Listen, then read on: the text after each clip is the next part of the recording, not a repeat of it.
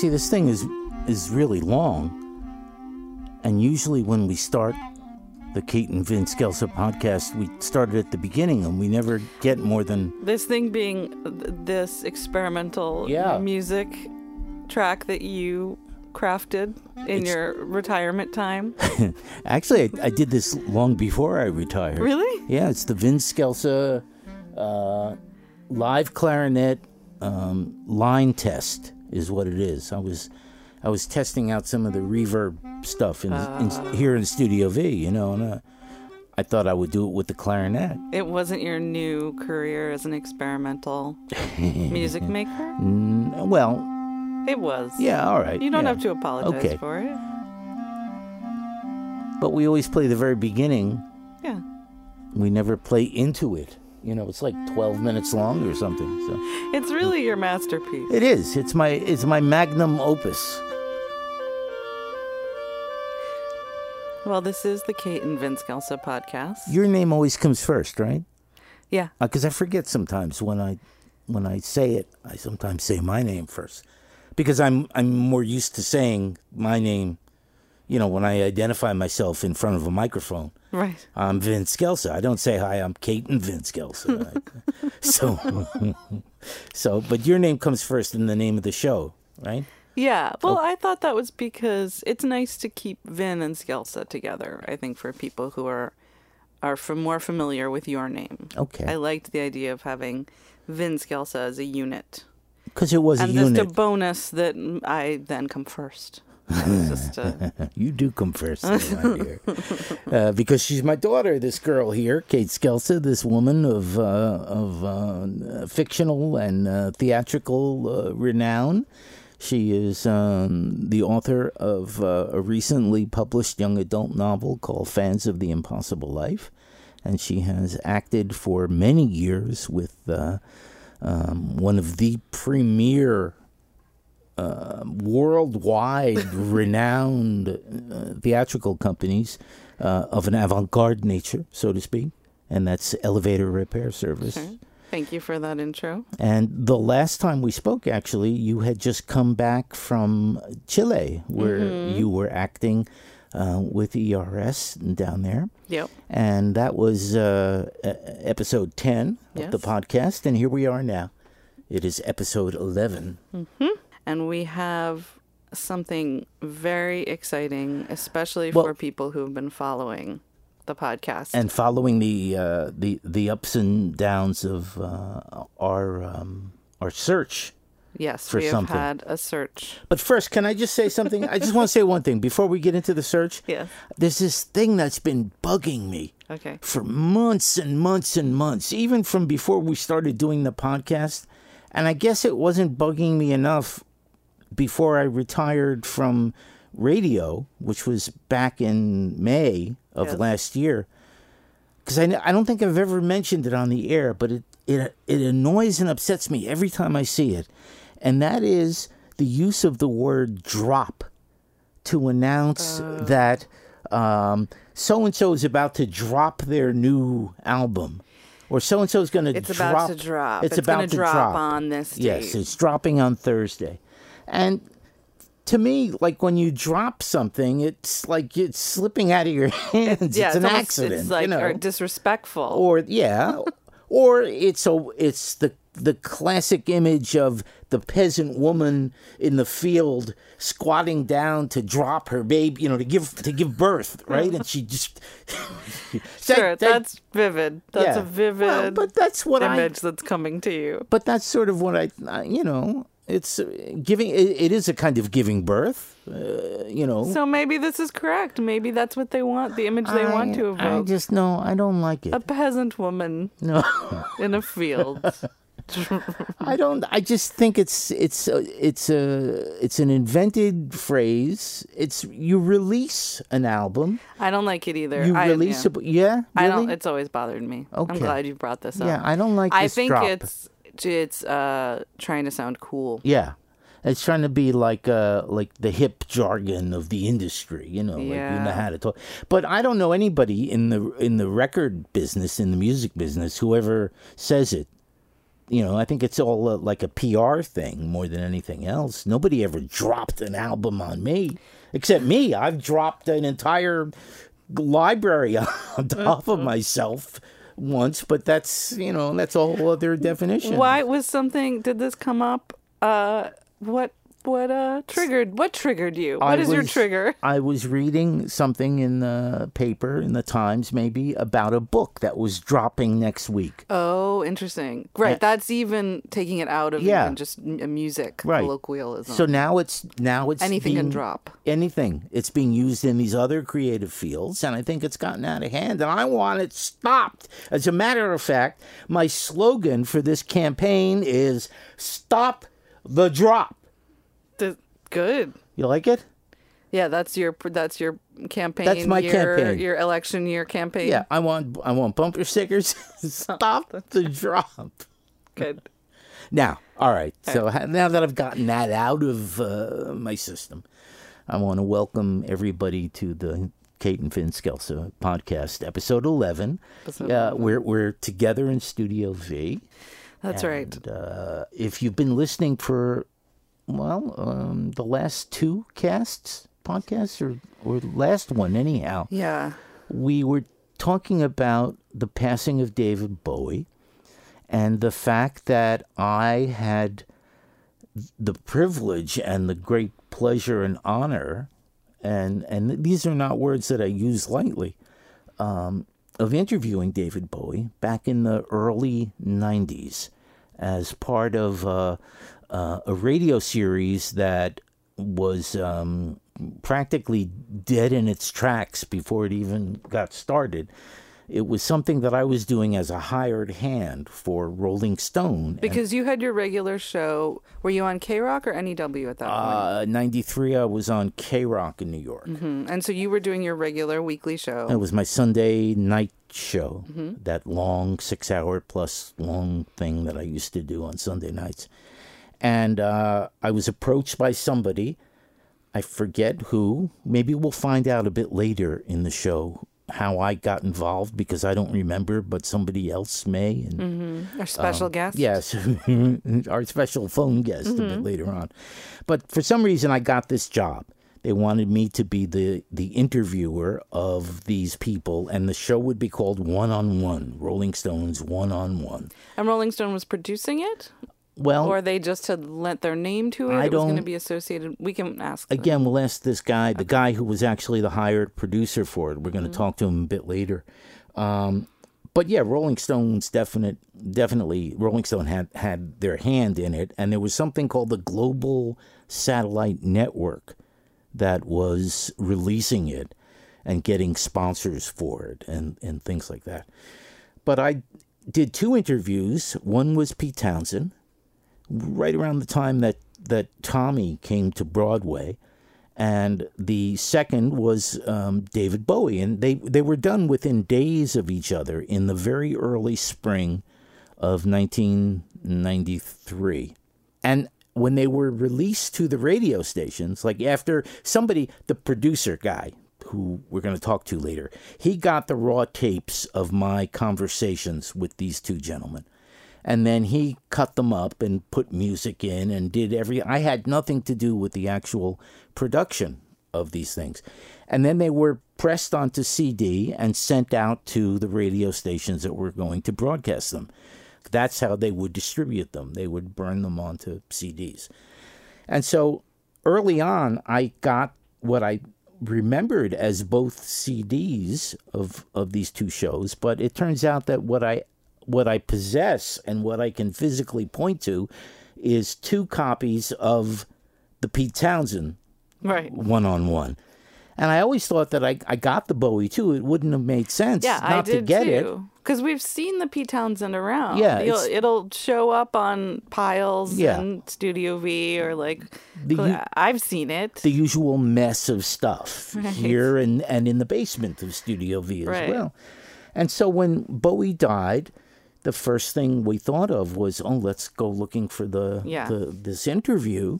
And again, it was not the raw interview. I never had a copy of that, but it was the produced interview. And I said that has to be the next podcast because we've been for the first 10 episodes, and for a few more we will, really focusing on your history in radio and your career.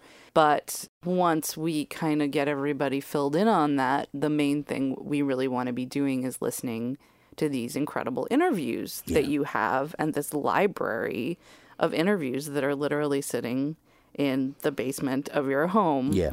And because podcasting is so easy for us to do, we have the equipment, it's so easy to get online, to share these with people. So, of course, it was like, you have a David Bowie interview, that's the next podcast. Right. So we began to look. I began to look, and Mom, Freddie, was helping as well. And we tore the basement apart, and I tore. I was very adamant. Apart. I said, "I'm not doing another podcast. Yeah, we it has to be the Bowie. Bowie. They're both retired. You need a task. That's true.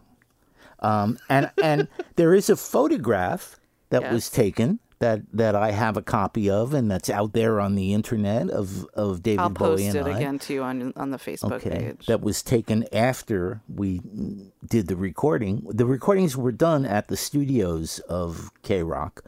Again, like I said, back in early 1993. So we got to the point where we were so frustrated looking for this that we even got Kate's Aunt Carol to...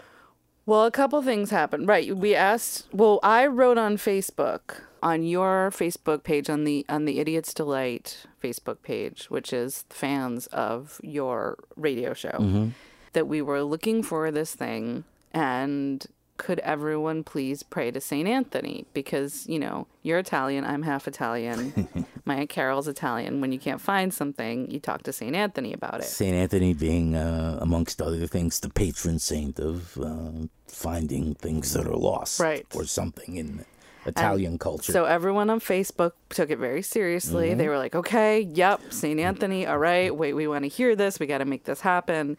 And we had no practical way of finding it, though, other than prayer to St. Anthony. And you guys did. You talked to Aunt Carol. You called up Aunt Carol, and you said, we need to find this thing. And Aunt Carol has like a 99% positive track record with St. Anthony. Yeah, well, Aunt Carol's from Hoboken. Yeah. She grew up in that kind of old world Hoboken Italian Catholic, Frank Sinatra lived around the corner from her family thing. So she's got a pretty good track record. But she also has a special connection with him that we don't question.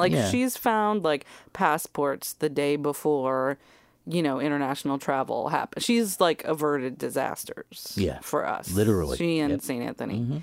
So now, so we did another episode. We did episode 10 where I was like, all right, this is, I guess, my compromise with, this ultimatum of no more podcasts until we find the interview isn't working. So we're going to keep going, and we're just going to hold out hope. And you, I think, had lost hope. I had totally lost hope. You're like, it's not here. No, I didn't believe that it existed. So we talked about it on the last podcast. We said, we're looking for this, but you were like, I don't think it exists. And then on my Kate Scelsa Facebook fan page, a couple weeks ago, I got a message from a guy named Matt Wardlaw, who had heard the podcast episode and who wrote and said his friend worked at Global Satellite Network and worked on the Pete Townsend and David Bowie interviews. And Matt asked him, do you have these interviews? And Jim was like, yes. And give me an email to send them to. Totally random, right? Yeah. And of all the ways to contact me, thank goodness I have this Facebook page that you can write me private messages on.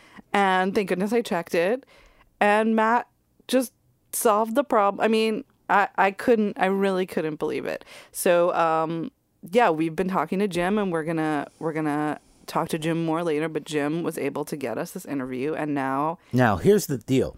He doesn't have the original unedited conversation. Right. All he had was the actual show that he produced. He had a CD of that, the same way that I have the CDs of the Pete Townsend show. But he made that available to us.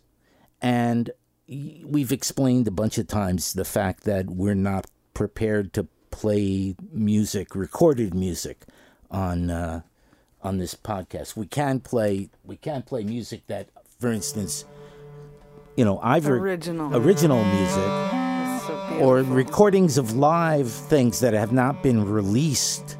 Like if there's remember when we played the Carolyn Carolers, the Roachers thing. You can do that. You don't have to worry about the Digital Millennium Copyright Act. Well, we're giving away these podcasts for free. Yeah. And if it is a recording that... Okay, this is very, very pretty. Thank you. So if you can't really give away something because people can download the podcast. If you have copyrighted content on there, it's not. Right. And the fact is, when an artist performs live on the radio, that performance is not copyrighted the same way that the released recording of that on a record by record. Yeah. And we just don't want to fool around. I know there's lots of people who do podcasts who ignore that and nobody ever bothers them or anything, but we're not interested in Well, the purpose of this podcast is about your history in radio and your conversations with other people, and it's less about music and about recorded music in the same kind of way that the rest of your career has been. And it's frustrating, but that's us dealing with the law and giving the artists the respect that they... Well, people can play. They can play David Bowie songs maybe while they're... they could pause this podcast and go listen to some songs. So what I've done is basically I've excerpted the bits of conversation that were used in between playing songs. Now, most of the material that was played was from what was then his latest album. He put out an album in '93 called Black Tie, White Noise.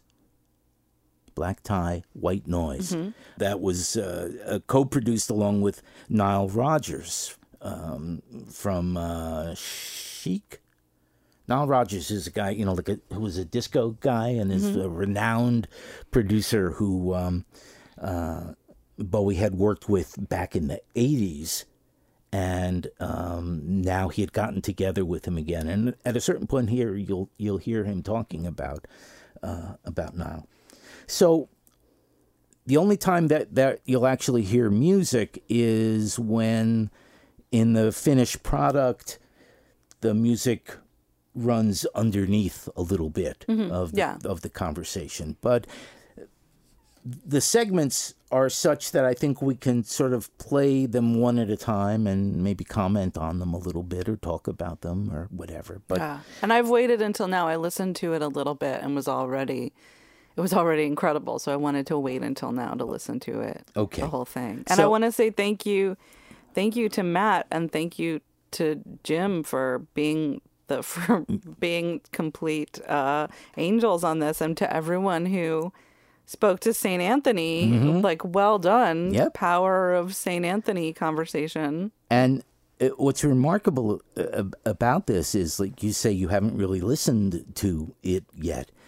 When I finally listened to it, I was like a virgin coming to it because I have no recollection of this conversation. Right, because last time I was trying to get you to put it together. Like, what did you guys talk about? Can we somehow recreate? What did you learn? The only thing that I remember is talking to him about taking saxophone lessons as a kid, because I took saxophone lessons as a kid. And in this very first segment, we'll get to discussing his early days as a saxophone player, and clearly my part of the conversation has been edited out because the show wasn't about me. The show was about David Bowie. The new album is called Black Tie, White Noise. Now, it's certainly a metaphorical title, and that black and white can stand for a whole lot of things. But can we go all the way back to the very first Black Tie?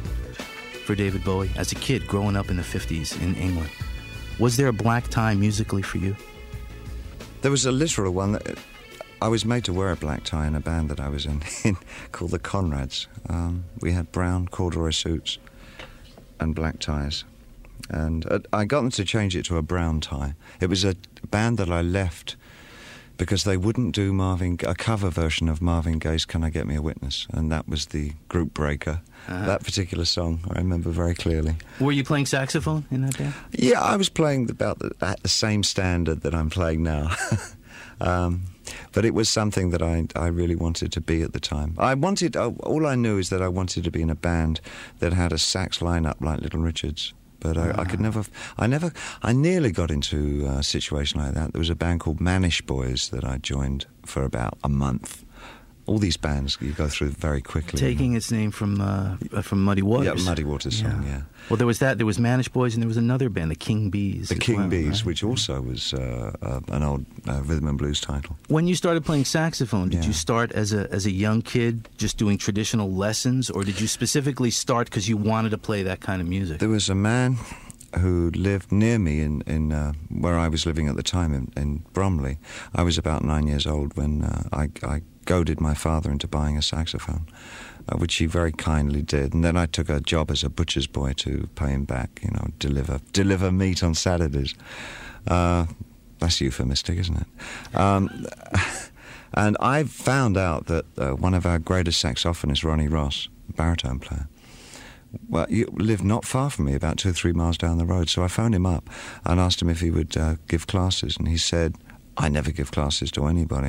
Hey, kid, I'm having a tough enough job making my own living here. And he said, OK, come along. And so I went successively 6 Saturday mornings and took lessons with him. At the end of the 6, I said, I know enough now. I'm going to play rock and roll. And he said, yeah, you know enough to play rock and roll. Now, I've talked a number of times about the sax part on Lou Reed's Walk on the Wild Side. And I've said that in interviewing both Bowie, my recollection of this conversation about saxophones, and interviewing Lou Reed, is that neither of them could tell me who played sax on the original recording of Walk on the Wild Side. But on the most recent CD version release of that album, Transformer, Lou Reed's Transformer, there are musician credits, and in fact, Ronnie Ross, the very same man who Bowie said was his teacher, is listed as the baritone sax solo on this album. That's so funny. Yeah. Yeah. When he said he started at 9 years old, I got all excited. And I said, I started clarinet when I was 8, and we began riffing on, our various escapades as little kids with jazz and Downbeat magazine and all that. That's all coming back to me now. Right, this is good. Now you can fill in your part of right, the interview exactly. now that you're hearing it. But that's Bowie talking about some of the bands he was in early on. I guess when he was still David Jones, which was his real name. Yeah. And then we start talking about a horn player who played on this new album. So here's the next spoken word piece. One of your bandmates from Tin Machine refers to you as the Neil Young of the saxophone, I believe. I thought that, he's very arty.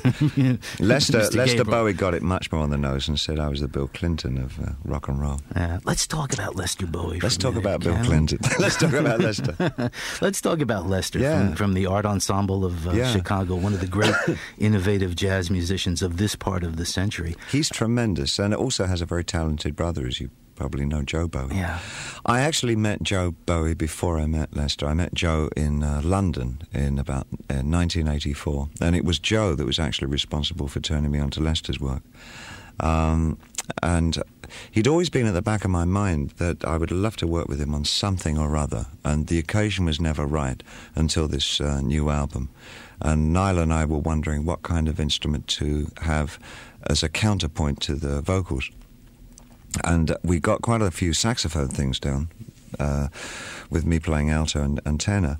But we wanted something else to give it more variety, and that's when I knew that it would be the right time to work with Lester. So I gave him a call. He came in to do one song and was just so spectacular, so talented, and carefree and spontaneous that we just kept working with him. He lends such a clean sound to these tracks that are sometimes so frequently dense and layered and textured. Yeah. And then all of a sudden Lester will come on, like on that very first appearance that he makes on You've Been Around, where you conjure up that old lyrical ghost of changes, and then all of a sudden he's there like crystal. Yeah, pristine. There's something almost something glass-like about his playing, and all his playing is totally unpremeditated. He doesn't listen to tracks. He says, just tell me what key it's in, and then he goes in, you spin the track, and he just plays at it. He almost doesn't play with it. He plays at it.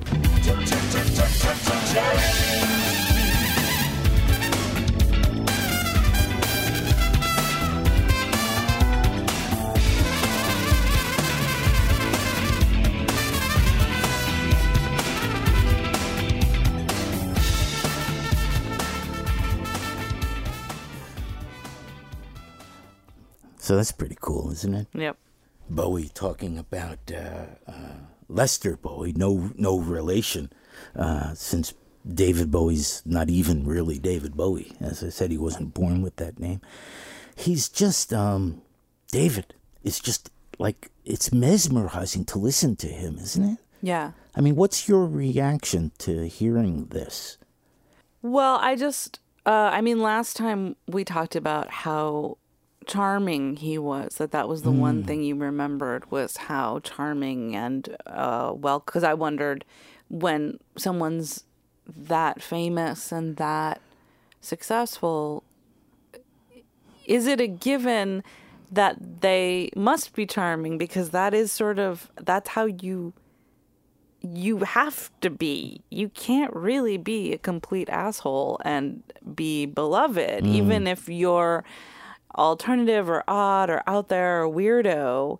At a certain point, you have a kind of charisma that people are drawn to, and you felt that when you spoke to him. Oh yes, yeah. And I'm feeling it again now, hearing this all these years later. Once again, this was recorded in 1993, and that reference to Bill Clinton. Clinton was just in the White House at that point, right? 92, wasn't that when he went in? Yeah. So this was like pre the scandals, and it was just dealing with Clinton as a saxophone player. Right. It's kind of interesting to have to put this sort of stuff into its historical context. But that thing that you're talking about being a charismatic figure and not being an asshole, like putting the assholeness behind you or whatever. He's going to talk about that soon. Yeah. You'll hear some of that.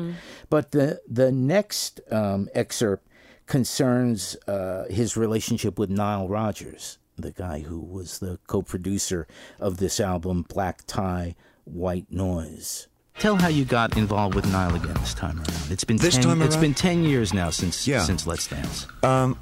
I guess we've seen each other sporadically over the years, but not in a working capacity. And towards the end of the Tin Machine last tour, we did a bunch of gigs in New York, about 4 or 5 gigs in New York. And Nile came to the last 2. And afterwards, we would just go out and have a meal and talk about music and how life has been going and all that stuff. Just social stuff. Yeah, it's kind of social stuff. And then we really got into this thing about dance music and how there was kind of a one dimension appearing in it. It was starting to become too chant-like. And there wasn't much of an opening for kind of a European melodic sensibility over it, which is I've always considered as being one of my fortes, is working. I feel really successful when I work with a kind of a hybrid thing that brings together American traditional music forms and a European, almost like a French approach to singing, which is a very strong melodic line.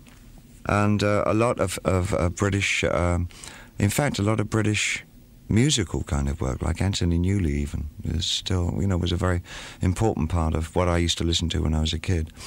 Not wait a going minute, hold for- it. Can I stop here for a second? Yeah. Can I conjure up the image of David Jones on the brink of becoming David Bowie, standing in front of a mirror singing "What Kind of Fool Am I"? Is that what you're talking about? No, no, it wasn't specifically the songs that he did. It was an attitude that he had in the beginning, in the 60s. He was really something very interesting. There was something about him that I liked. There was a sense of loneliness about him, a solitude that I really liked about what he was doing. Or rather, I empathized with that. I felt very much that was something that in fact was welling up in me. It was something that I could work off as a force, in fact turn my own feelings of loneliness and isolation into a force for writing.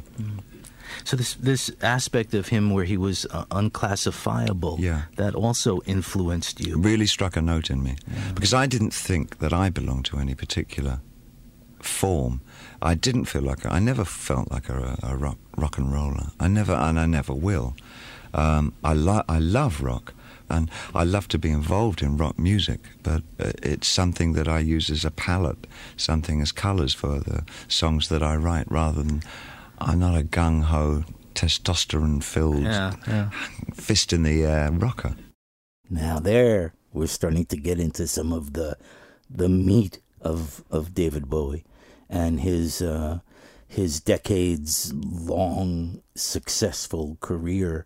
Is that really it comes down to he saw himself as an artist who used various genres of music, various colors of paint to make his art. Yeah. You know? To say on a Rolling Stone syndicated radio program, I'm not a rock and roller. I don't consider myself a rock and roller. Is, you know, on the one hand, is seems kind of like biting the hand that feeds you, but it's really him just being truthful about it, you know? Yeah. And when he says testosterone driven, he's sort of talking about that kind of heavy, you know, rock, that real male sort of, you know, Vinyl, that TV show that's on HBO right now that I watched one episode of, and then I said, nah, because it's not my recollection of what 1973 in New York was like. Sure. But this is 1993 now with David Bowie, and now we're getting into the meat of his longevity, and he talks about surviving the 70s. The 70s were such an incredibly productive period for you. When you go back... They were. 1, maybe 2 albums a year. Yeah, I mean, incredible. Yeah. You at the end of the 70s, there was like 16, 17, 18 albums, something like that, and there were other projects as well. Yes, extraordinary. I think so many of us worked in a very similar fashion. I think there's something about youth that you can't buy and can't replace. There's an uneasy sense that none of this is going to last, so you've got to do everything now.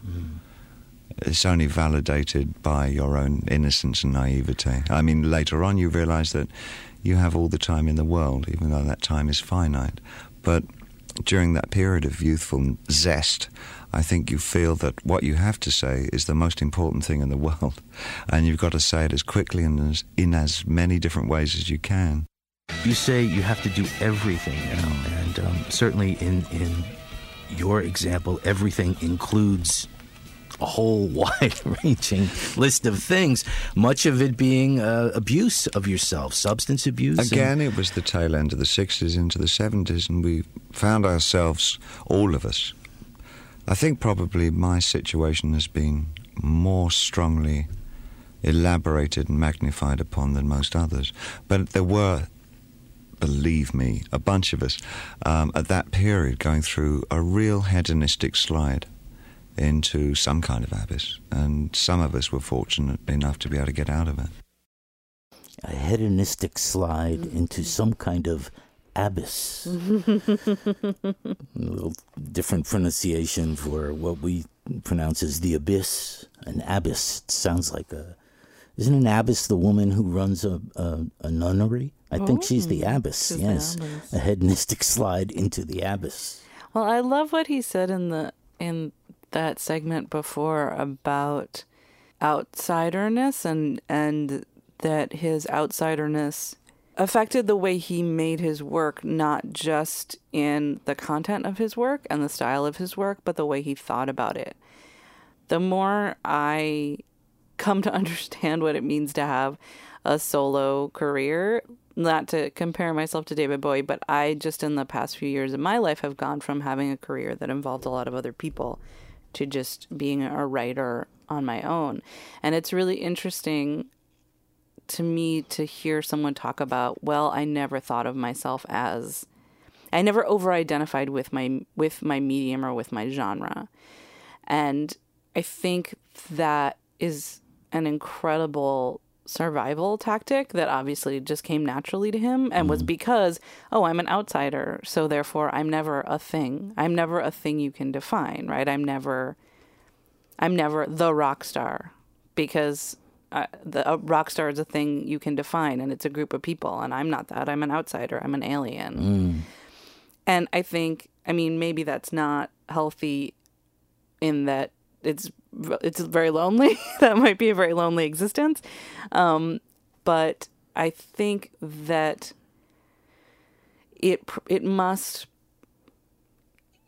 keep you in your own head and keep your art pure in a way that gives you an understanding of art coming from a kind of source and coming from an instinct that is not about the medium. The medium is the way in which you must communicate in some way. And so the medium is the way you will communicate this. The medium is or isn't the message then. The medium is bringing the message. The medium is not the message then. You're saying the exact opposite of what Marshall McLuhan said back in the 60s. Yeah. That the medium was the message. Well, the medium might be the message for the person taking in the medium, but I think for the artist, what he's saying here is the medium is just how he landed. The medium this was just the best way for him. Because what I find really interesting and what I'm trying to understand for myself is, how do you maintain a purity of vision and of your own artistic impulses that is separate from the concrete world, right? And separate even from the book that your words become, the album that your music becomes, because that's all tangible. That's all of the world, and the creative process is not tangible and is not of the world. And if you get mixed up in thinking that it is, then the world can corrupt your creative process, because it's going to put a lot of restrictions on it and a lot of ideas about what's good and what's bad and what's worthwhile and what's not. So does that make sense? Do you know what I mean? I think I know what you mean intellectually. I'm trying to think of it. Also, I'm trying to relate to it as whatever it is that I did that I considered to be art over the years. I mean, there were different types of things about my art. Like I'm so tickled to hear how I come off talking to David Bowie in 1993, almost like we're mates. I mean, I put him at ease. That was part of my art with dealing with interviews, was that I put people at ease so that they were relaxed. They knew they weren't going to get attacked. Right. And it opened them up. You can hear how giving he's being. And these are only just excerpts of what was an hour-long conversation that he and I had. And then I think sometimes about, putting together music. There were nights when I definitely knew I was connected to this greater force, this creative force. I would call it the radio muse.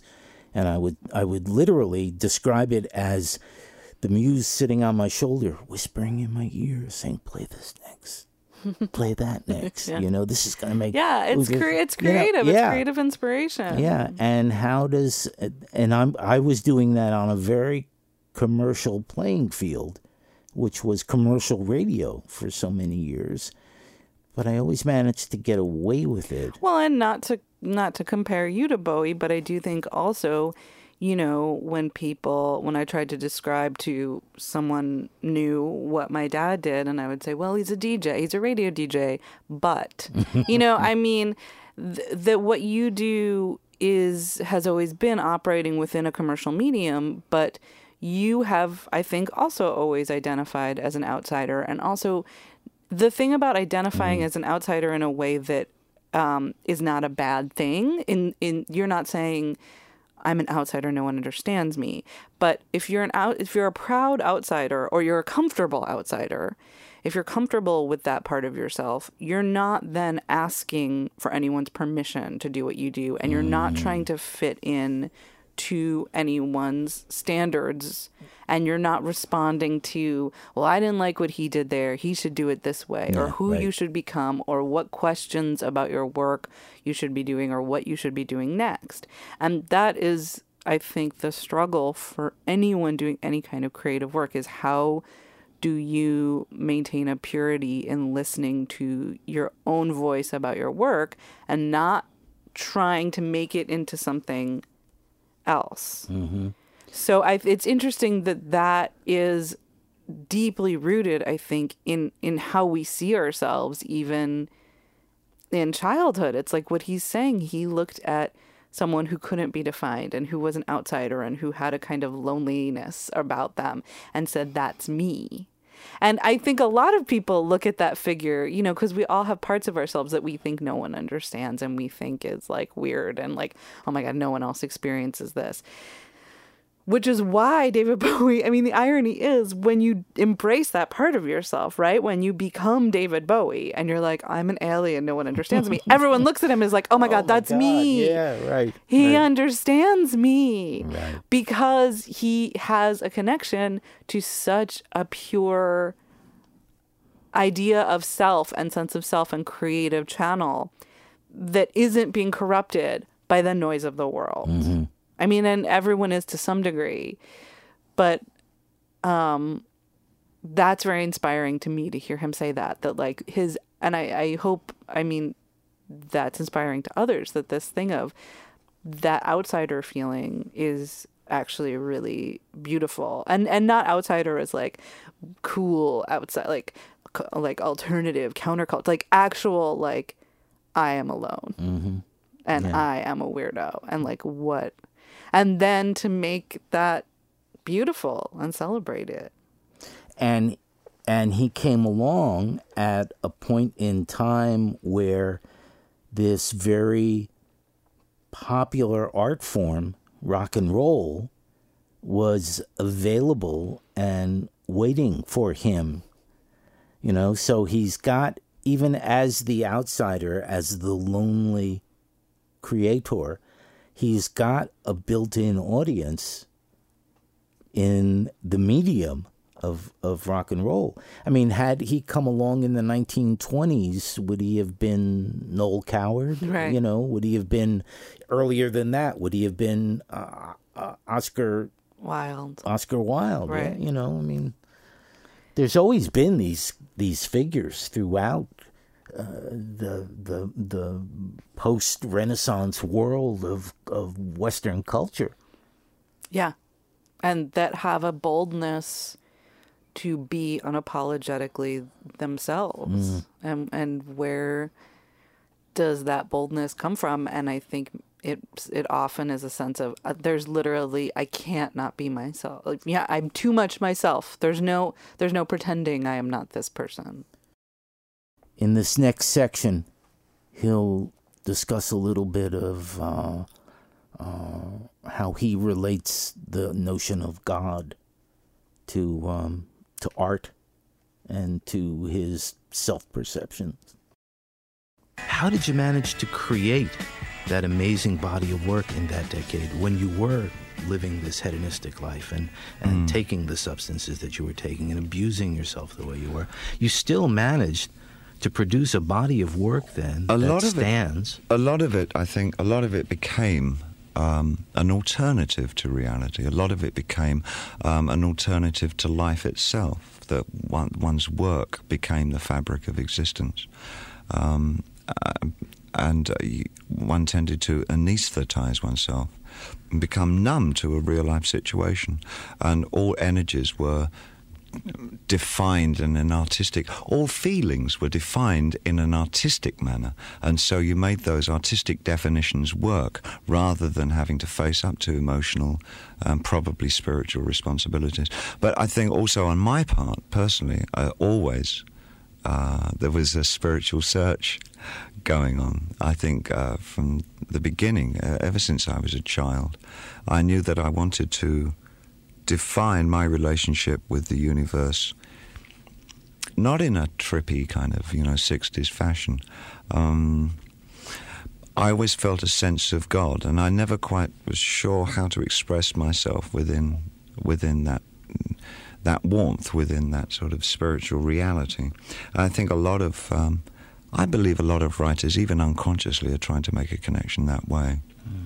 I've fortunately never been able to define God, and I think that's probably as it should be. I think for me, it's been almost a flagrant abuse of our limited intellectual capacities to try and define God.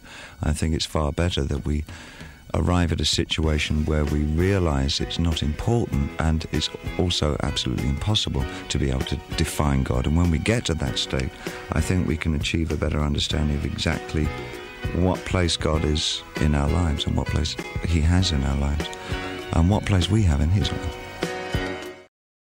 What was your religious upbringing? Straightforward Protestant, Church of England. I was in the church choir. Really? Yeah. I was in the church choir briefly for a couple of weeks with the guy who knocked my eye out.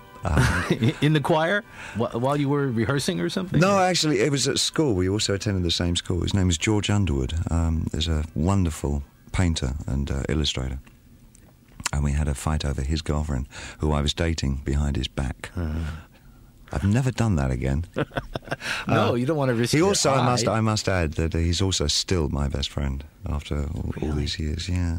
I mean, did anybody come to you during that period when you were being rather self-destructive and just grab you and shake you and say, David, cut this out? Well, Straighten up here. Yeah, which of course does nobody any good, because one reacts against that. Of course, it gets even more completely stubbornly. Sure. I mean, the one thing that I've learned, I think maybe is the most useful thing that I've learned, is that you cannot ever control anybody else's life. And it's even really hard to suggest to somebody what they should be doing, that really they have to find out for themselves. And if they're going to, they will. And if they won't, they won't. And it did so happen that it coincided that my very close friend over 20 years, Coco Schwab, who's been my friend and my assistant since the very early 70s, was the one who was indeed sort of trying to hold up a mirror to what I was doing and saying, a mirror with nothing on it, I might add, that maybe that I should really take a good look at what I was doing to myself. And with her support and my own realization that I was killing myself, I kind of eventually scrambled free from that situation. Do you have that commitment now to your music? To music? Yeah. I do, because it's something that I profit by. Also, wait, define that. What do you mean by profit by? Profit by in terms of that it's provided me with a wonderfully financially rewarding career. Also, I find that I still can express myself as an artist through my music. I think at this age, 46 now, coming up 47, surely, had I not had success at this age, I don't know. Again, it's too hypothetical. I don't know. I don't know if I would have had the perseverance. I wonder if you're, in fact, a workaholic. I mean, if that's the... without doubt. The personality trait. Yes, there. Without doubt. Yeah. I mean, that's been a real major change with me in having a new relationship, having a wife and potentially a new family, is that I really have had to measure what percentage of my life is taken up with my work, and that I have to pull it out of myself to start learning how to really give and relate to the people around me. All that comes, I think, later in life, unfortunately. So he had, I guess, just recently gotten together and married Iman. Mm-hmm. Iman. And to hear him at the age of 46, 47, and he and I are, we're the same age, which is another reason why I was able to kind of bond with him and he with me that day back in 1993. It's so interesting to note how that kind of relationship with a hedonistic, flamboyant artist can make a big difference at a certain age. I'm thinking of, again, Lou Reed, and how Lou, who, in addition to the hedonism and the self-destructiveness, also had that bitter, angry, nasty side to him, that I don't think Bowie ever really... We should say that, also saying that you loved Lou. And But famously, he was a grump. Yeah, and I developed a relationship with him after he met Laurie Anderson. Right. And that's what softened him. And I mean, love tames the beast. Yeah, love tames the beast, I guess. And Bowie's saying the same thing. Yeah. At that same period in life, that mid 40s, that the middle part of middle age, where you begin to look for other things. And if you've managed to survive, that's arriving at a real good point. Now, I don't know, did they have children? Do you know? Yes. Mm-hmm. He has a son from his first marriage and a daughter from his marriage with Iman. Oh, okay.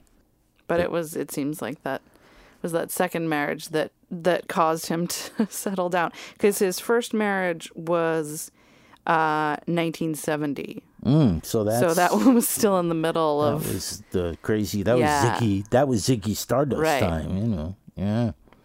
Well, I found it really beautiful to hear him speak so plainly about this idea of writing as a spiritual quest and making music as a spiritual quest.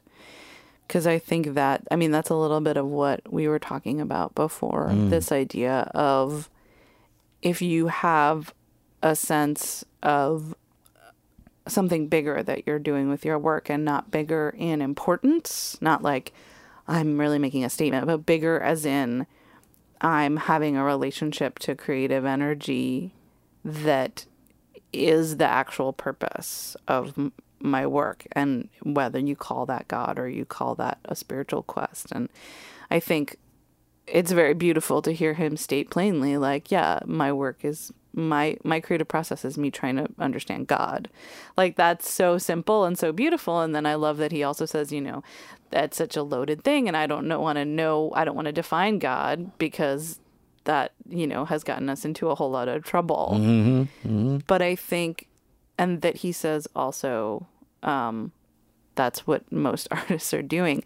But I think it is a really beautiful thing as an artist to prioritize that idea, because that's taking a level of responsibility for the creative process, where you're doing something very personal that's also not about you at all, right? If it's about spirituality, if it's about God, it's literally not about you. It's about this bigger, beautiful thing.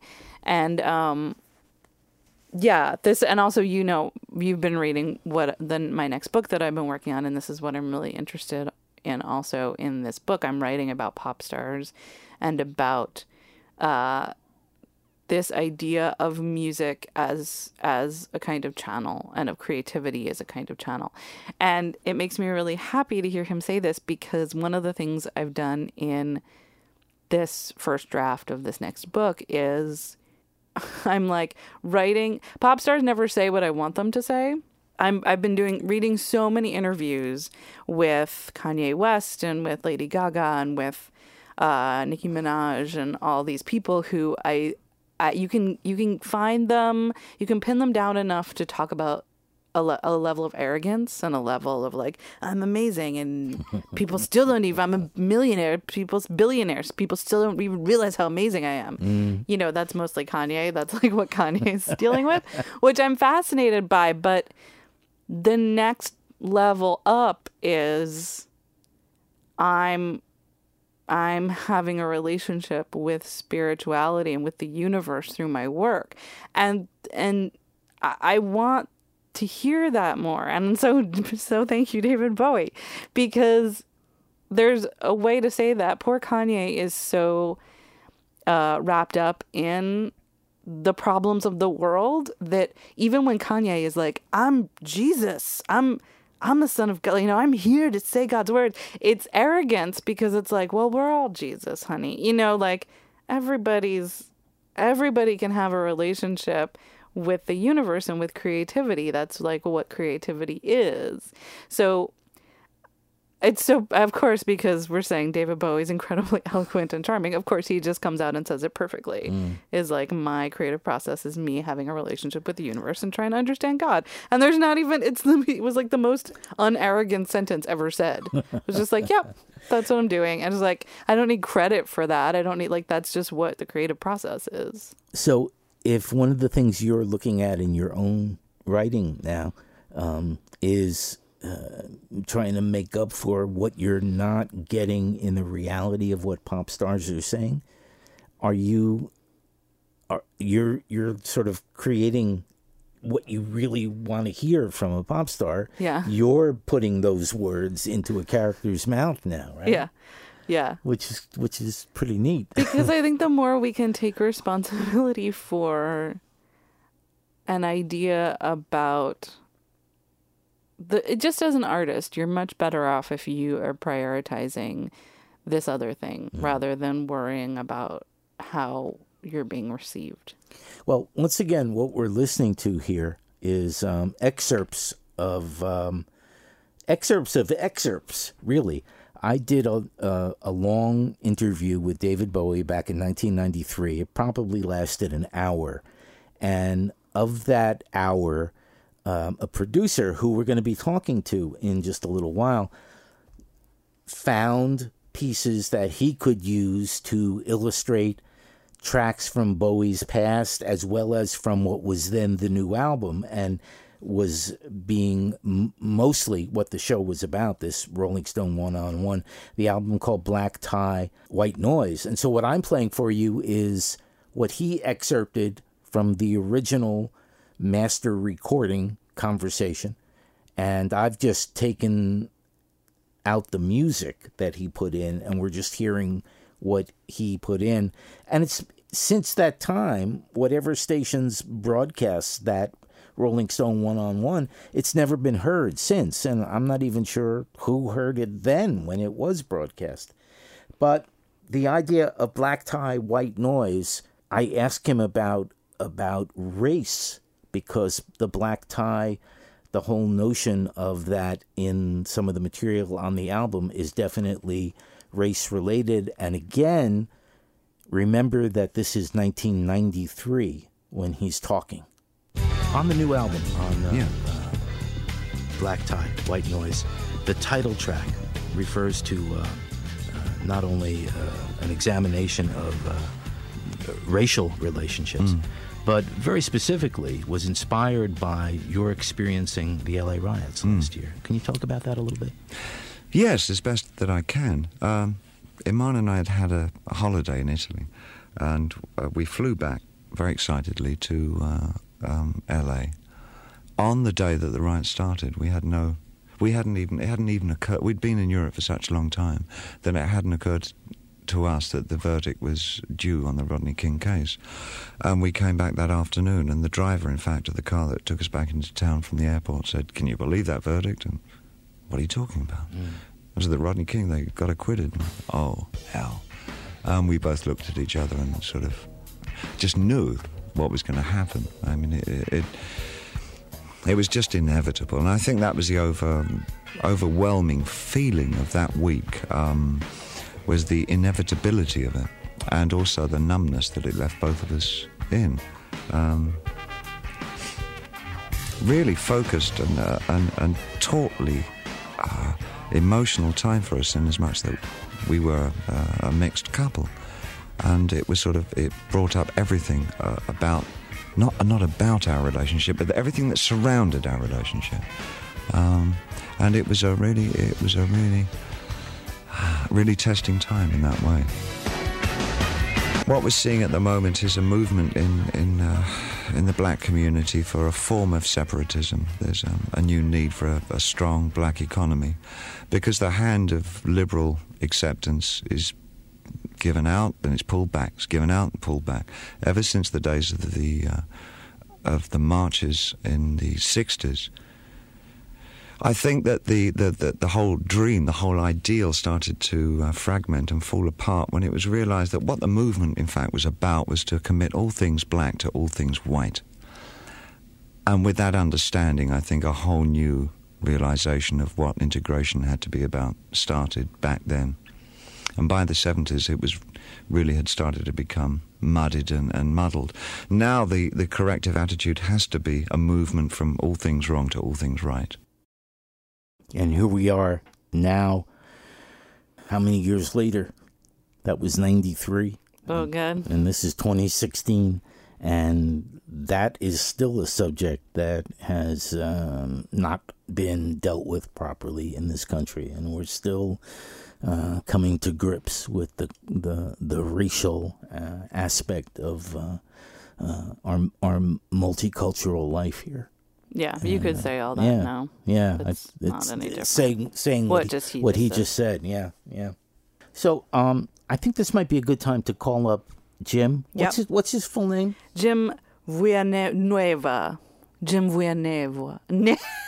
No, that can't be his name. Jim Villanueva. Oh, Villanueva. Villanueva. Villanueva. Yeah, who was the producer of this Rolling Stone one-on-one segment back in 1993. Hello? Hey, Jim, it's Vince Scelsa. How are you, sir? I am well, and you? I'm doing great. Good. How about you? Okay. And this is Kate. Hi, Jim. Hello, Kate. How are you? Hi, good. How are you doing? I'm great. Well, welcome to our podcast. Oh, thank you for having me. It's a pleasure. Well, thank you so much for sending this David Bowie show to us.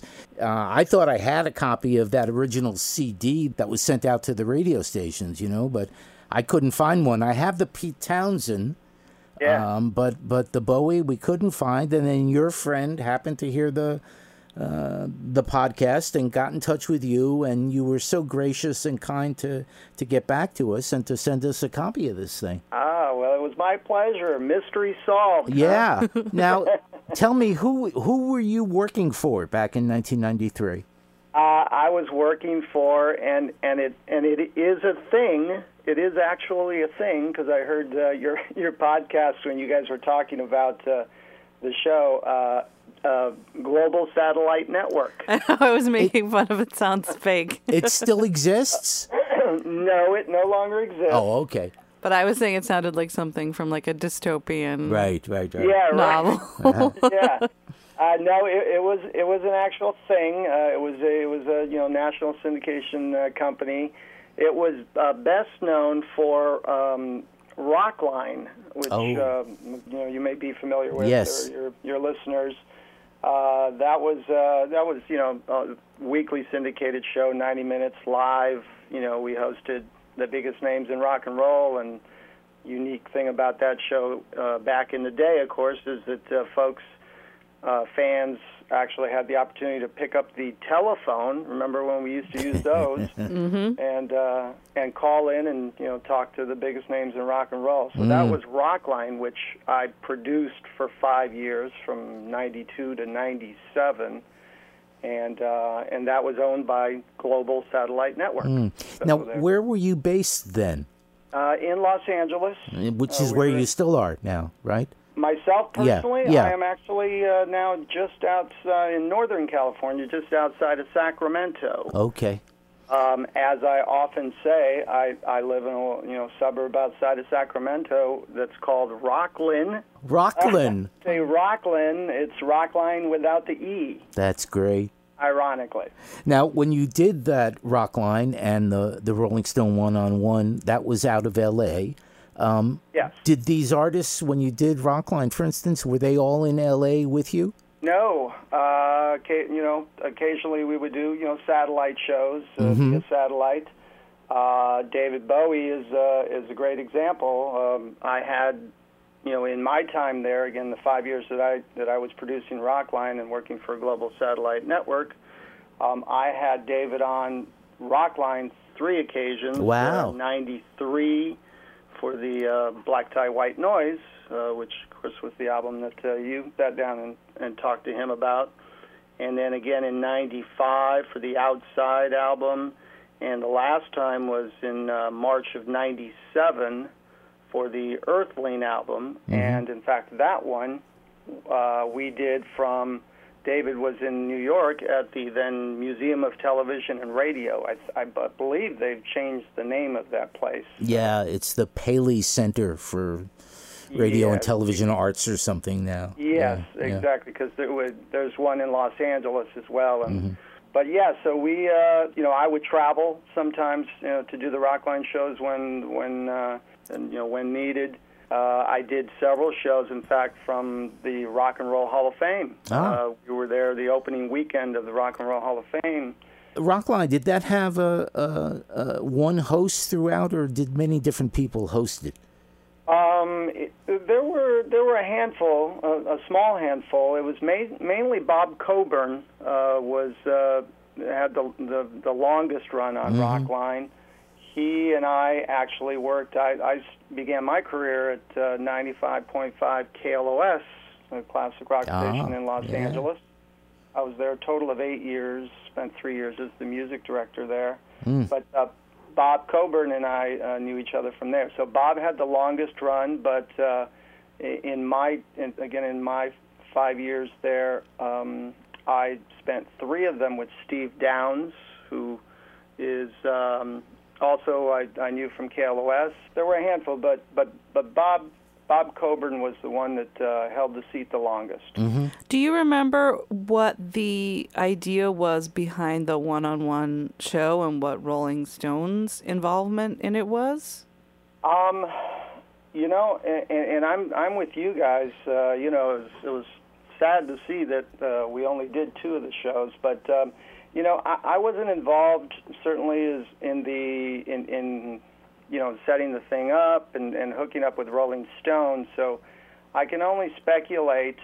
I imagine that the concept was to do these great interviews hosted by you, Vin, and really get an in-depth look into these fantastic artists. Which sounds like a wonderful idea. So I was all behind it, and when they came down the hall and into my office and said, "Would you, we need you to write and produce this thing," I was giddy. Right. And did the 2 episodes play? Do we know? They did. Yes, okay. They did. I can tell you the Townsend, the initial one. Because I'm looking at it here, I've got it on CD as well as do you, Vin. That aired the week of April 19th, 93. And then the Bowie episode, the now found Bowie episode, that one aired the week of May 10th of 93. So both of them did air. Okay. But, why they didn't, continue, catch on, we can only speculate. You were not involved in hiring me, right? You were brought in the same way that I was brought in, as a hired outside person, right? Well, not exactly, because I was I worked for Global Satellite Network. You worked for Global, Network. yeah, all right. So my main gig there was producing Rockline, but as I say, in addition, I produced a bunch of holiday specials and one-offs and other weekly, monthly shows and so forth. So this was just another assignment, right? If you will. When you worked with Bowie on these other shows on Rockline, the three other times, did you get a chance to meet him and talk to him? Yes, I did. Yes, I did.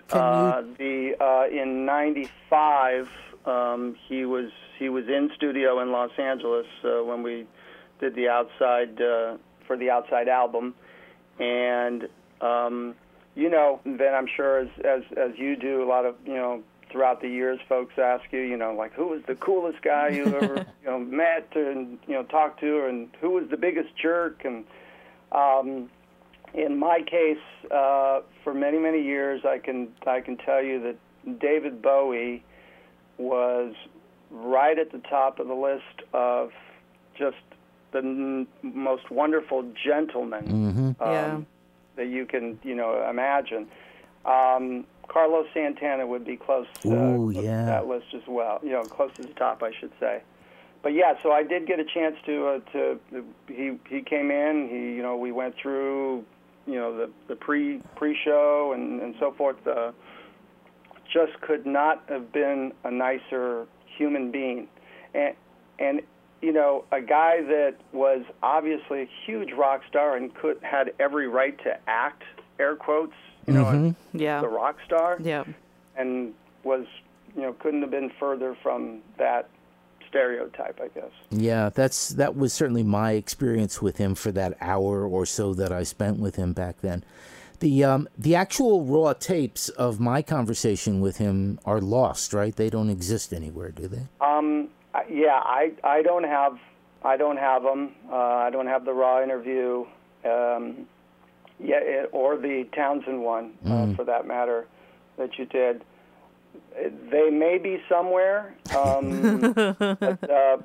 again, Global Satellite Network as a network, was sold off eventually to Premiere, and then spun off again to a smaller company, and so, where the original archives may be, that I think still remains a mystery. Yeah. Okay. It's like Citizen Kane. It's somewhere in the right on a shelf somewhere, or some storage unit in in the San Fernando Valley. Who knows? Right. Well, we've been listening to the conversation portions of the show. You did a marvelous job, I think, of integrating the music into the conversation, and I wanted to compliment you on that. You made me sound real good. Well, thank you. I appreciate it. I mean, they were great shows to work on. Not just these two shows, the one-on-ones, but of all the things that I've done, and at the top of the heap, of course, and I'm sure you'll agree, Vin, is sitting and talking to these people that make this great music that we all love. So doing the interview, second for me is having this blank canvas and painting the oral picture, if you will, of the conversation that you had, and of course weaving in the music and so forth. So I just love doing that, and I continue to do that on occasion. But so thank you very much. Okay, tell us what you're up to these days. You're still in some form of the music business, broadcasting, are you not? I am clinging on by the fingernails off the proverbial radio cliff. Certainly, the times they are changing. Yes. Yep. Yeah, I'm mostly what I'm doing now is I write a bunch of artist bios. I still do a lot of interview a lot of artists. I'm big into promoting new music.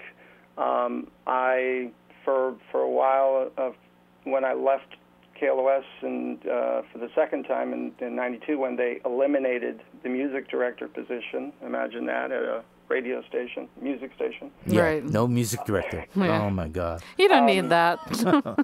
Yeah.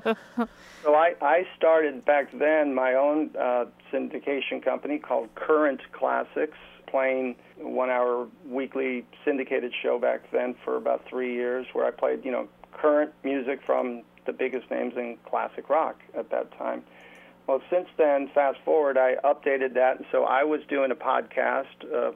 Also updated the version of Current Classics for close to 2 years, and playing new artists and new music from new artists and classic artists as well. Are the podcasts still available? They're up on SoundCloud as well. Great. And I stopped doing it just a few months back, but they're up there. And then you can. I have a Facebook page, facebook.com/Current Classics that folks can like, and there's links to the shows there. You're on Twitter as Current Classics also, right? Correct. Great. I'm on Twitter as well at Great. Classics. So and then so mostly what I'm doing now again is the interviews, and I'm writing stuff for All Access music website. All Access is, and I'm not sure if you're familiar, but they're kind of a radio Bible, as it were. Mm-hmm. Yeah. Yeah. So I do in-depth interviews, and then I write them in Q&A style because for me, I'd rather have the artist tell his or her own story as opposed to me flowering it up, Jim Villanueva, thank you so much for sharing this old Bowie show with us here on the Kate and Vince Scelsa podcast. And thank you for being you, man. It's nice to meet you after all these years. Yeah, I was going to say, I was start the conversation with it's nice to meet you. Obviously, to the best of my recollection, I don't think we've ever said hello face to face. Yeah. I certainly have, went to New York and did a lot of work there and stuff. But no, it's great to talk to you, and thanks for having me. It's been a pleasure. Thank you, Jim. And again, you're very welcome. I'm glad I could help out, and you got a copy of the show. Great. You got some good karma coming your way now, man. I could use it. Hey, we all could. Take care, man. Thank you again. Thank you, Jim. Thank you, guys. All right, bye-bye. Take care. Bye-bye. So, nice guy, huh? Jim Villanueva. Yes, Jim Villanueva. Thank you, Jim. Who was the original producer on the Rolling Stone One-on-One back in 1993, working for Global Satellite Network then, which was the syndicating company that put out these two shows that I was the interviewer / voice of.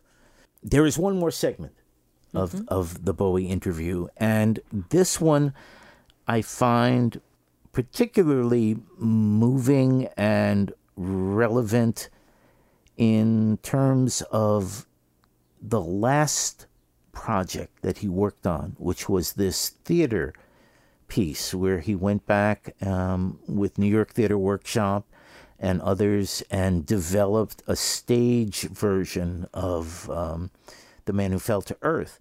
I think when you hear how we wrapped up the conversation, you can see how very in touch and how very prescient he was. This is a man who knew who he was, for sure. David Bowie. One final question for David Bowie. All throughout your public career, you have created characters, whether it be Ziggy, whether it be Aladdin Sane, the Thin White Duke. You've created these persona.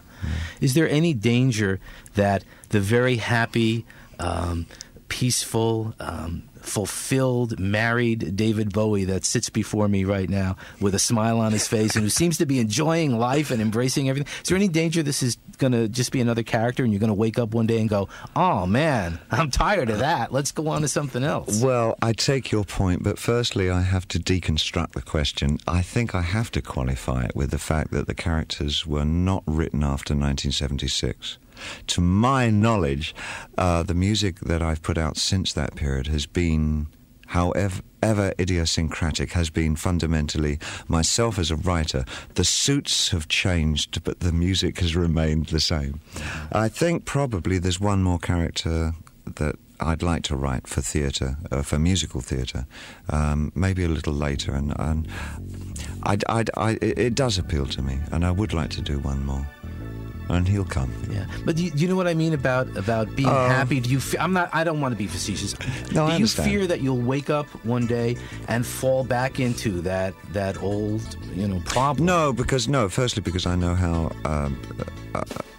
those characters evolved, and they evolved through sort of a blind understanding of one's reality. I think my reality quota has changed a lot over the last at least 10 years.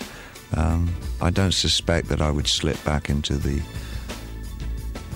emotional numbing of the 70s ever again. Well, for a man who can sing on the lyric version of the wedding song, Don't I feel like a saint alive? I believe in magic. I mean, that's a happy man. Yeah, it's a bit of Loving Spoonful in there. David Bowie, thanks for being our guest. My pleasure. One-on-one. Thank you very much, man. Take care. Isn't that beautiful? And it's like 23 years later, 24 years later, whatever it is, he gets this new vision and puts it on stage at New York Theater Workshop, and he creates that one last character, and he creates this last album, which is it's his message to us about it all. I mean, it's remarkable. I have so much trouble actually listening to this last album. Yeah. I the first time I tried it, I just broke down and started crying. You know, it was like, oh man, just so beautiful and so eerie, and it was like listening to somebody singing from the grave. You know, Yeah. And I'm still absorbing and digesting it all and coming to grips with it. But I particularly like that last segment, you know, and the answer to that question of, is this possibly just another character, and your fear maybe that you're going to wake up one day and get sick of it. Well, I like that the characters are also something he associates with youth, and that he's a little bit implying there, I feel like, that wasn't him. It's a deflective device, right, to create a character that you then have a persona, and it's not you, so therefore you can have this outrageousness that is also, he's associating here with a kind of escapism in his life in a moment. So it's interesting that, you know, those characters spoke so much to people and are so meaningful to people, but for him he recognizes, like, okay, well, now I'm making work that is just me. And that's coming from a more vulnerable place too, right? To just be like, well, it's right. I love that the suits change, but the music stays the same, right? Like it's just me. You're not hiding behind a character, which not that characters are bad. Characters can be great and can bring out great stuff and give you an excuse to have all kinds of outrageous things. But you as an artist are hiding behind it in some way, right? It's really interesting. Well, I'm glad we finally got to do this show. It was so worth it. Oh my gosh. What a special interview, I think. I want to go listen to all 59 of his recordings now. I know. However many albums. Well, so now our next quest that we can put out there is where in the Citizen Kane storage room is the full interview. We'll just say that. We'll just say that. All right. We won't hold up. We're not going to make an ultimatum like we did with this one. This was like, this is what I needed to find. We found the show. We found the show. And the full interview would just be icing on the cake. That one might be just greedy. Yeah. Right. Yeah. So we mentioned where you can find Jim online. You can also find us on the Idiot's Delight page on Facebook, and I have a page on Kate Scelsa page on Facebook for my writing and my books. And you can also email us. Our email address is kateandvinscelsapodcast@gmail.com, and we're always happy to hear from you. And I think that's all our social media presence. Okay. You have most of the presence. I have presence. I have a website, katescelsa.com. I tend to shrink from it. I know. To hide away. I'm basically living as a hermit right now, which I like. I'm enjoying. Your experimental music is back. Is this what we're hearing? Yeah, that's what. Yeah, this is what I do now.